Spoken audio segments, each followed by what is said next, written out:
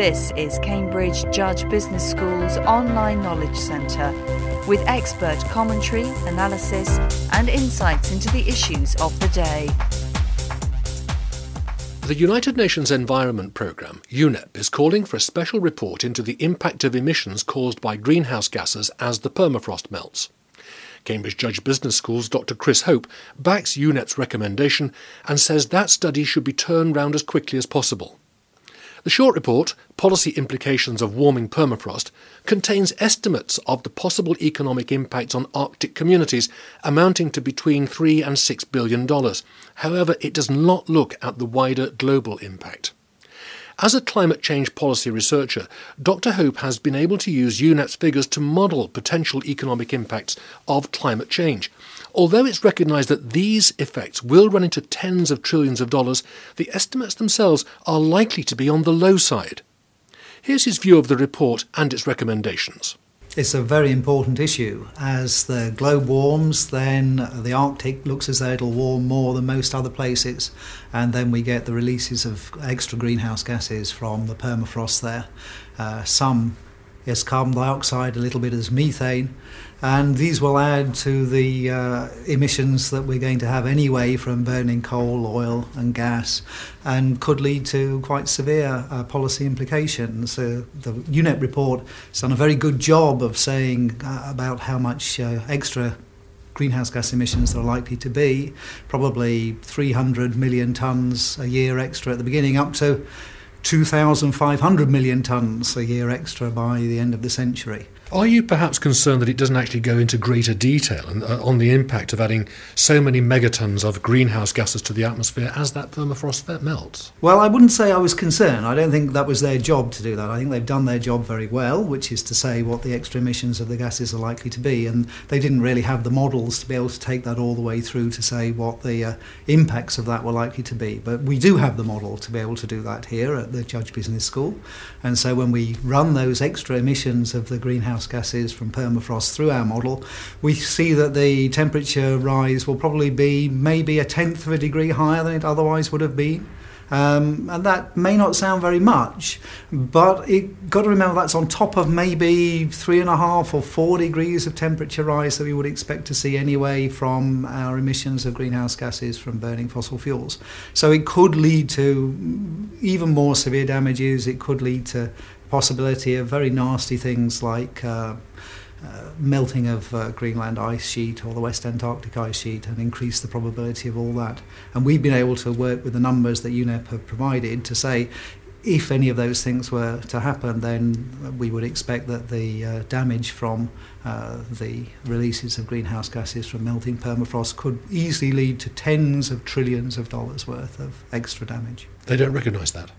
In the UNEP report, they don't calculate that number because they don't have the model that enables them to do that. But that's the nice thing about being linked into this network of scientists and researchers around the world, is that we can take the numbers that they've produced and run them through the models that we have here to calculate things that are really of interest to policymakers. Because they haven't got that modelling facility, that ability, does that demean their report in any way, do you feel?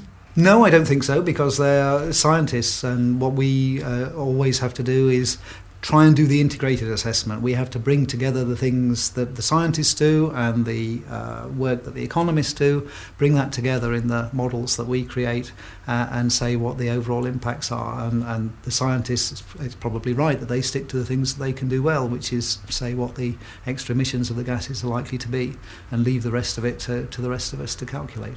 As you say, there's going to be a global impact, and I just wonder which countries, is it possible to itemise those countries and say these are the ones that are likely to be affected? Yes, and it's a very sad situation, because you would hope maybe that if there were going to be extra impacts, they would be in the countries that could cope with them best, the developed countries, Europe, North America and so on. But it doesn't look as though that's likely to be the case. It looks as though the extra impacts are likely to be roughly 3/4 of them in developing countries in Asia, Africa and Latin America, who are much less able to cope with those extra impacts. The report makes several recommendations, including commissioning a special report on permafrost emissions. And it does make the point that, as you've pointed out, greenhouse gas emission targets being negotiated in the International Climate Change Treaty do not account for CO2 and methane emissions from thawing permafrost. And I think that's right, because this is something that it's only fairly recently that we've been able to begin to get a handle on exactly how large these emissions might be. We're still quite uncertain about how large they would be. And so the next stage, I think, is to work with the authors of the UNEP report, which I am doing, to try and firm up the numbers that come from that report and to make sure that we get the right ratios of carbon dioxide and methane, and to be able to double check the kinds of numbers that we're producing here, and then get that put out into the peer-reviewed literature, which can then take notice of it and take it forward. Well, I was taking the non-academic stance and saying, well, do we need another special report? Isn't it time for action?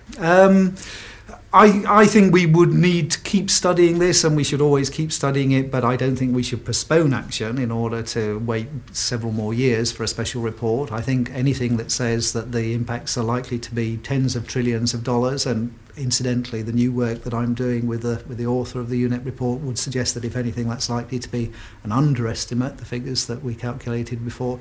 Anything that says it's going to be as serious as that would mean that we should be taking some action pretty much straight away. So if it's going to be tens of trillions and multiples of tens of trillions of dollars, where is that money going to come from? Well, that's not money that we have to find. What that is it's damage that's caused by the extra emissions. Damage is worth nothing. Well, the damage is worth something, because what it means is that it's extra health impacts. People are dying from diseases that are now in places where they weren't before. Or it's changes to agriculture. We've seen in the US over the last few months the terrible drought that they've had, and what that's done to their agricultural production. So all these kinds of impacts, they are real.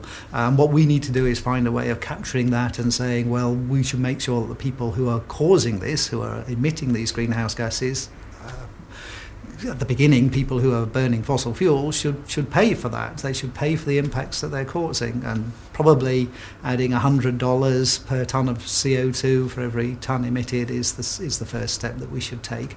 That enables us to do what the economists call internalising the externality, makes the people who are causing the damage pay for the damage, and therefore leads us more rapidly to move to other ways of generating our energy and maybe other ways of moving around. Final point, it needs international agreement before you can move in that direction, though, doesn't it? And that is going to take forever. It doesn't demand international agreement. Any country that takes these actions on its own, whether it's the US or whether it's a group of countries like Europe, it would probably be beneficial to them to do it, because what they would be doing is adding to their tax revenues by taxing use of coal or oil or gas, and they could then reduce income taxes or sales taxes, and their economies would grow faster. So, of course, in order to tackle the whole climate change problem, you would want people all around the world to be doing this, but it doesn't mean that countries can't take the first steps on their own. Any country that takes the first step to try and tackle this is likely to do well out of it. Chris Hope, thank you very much.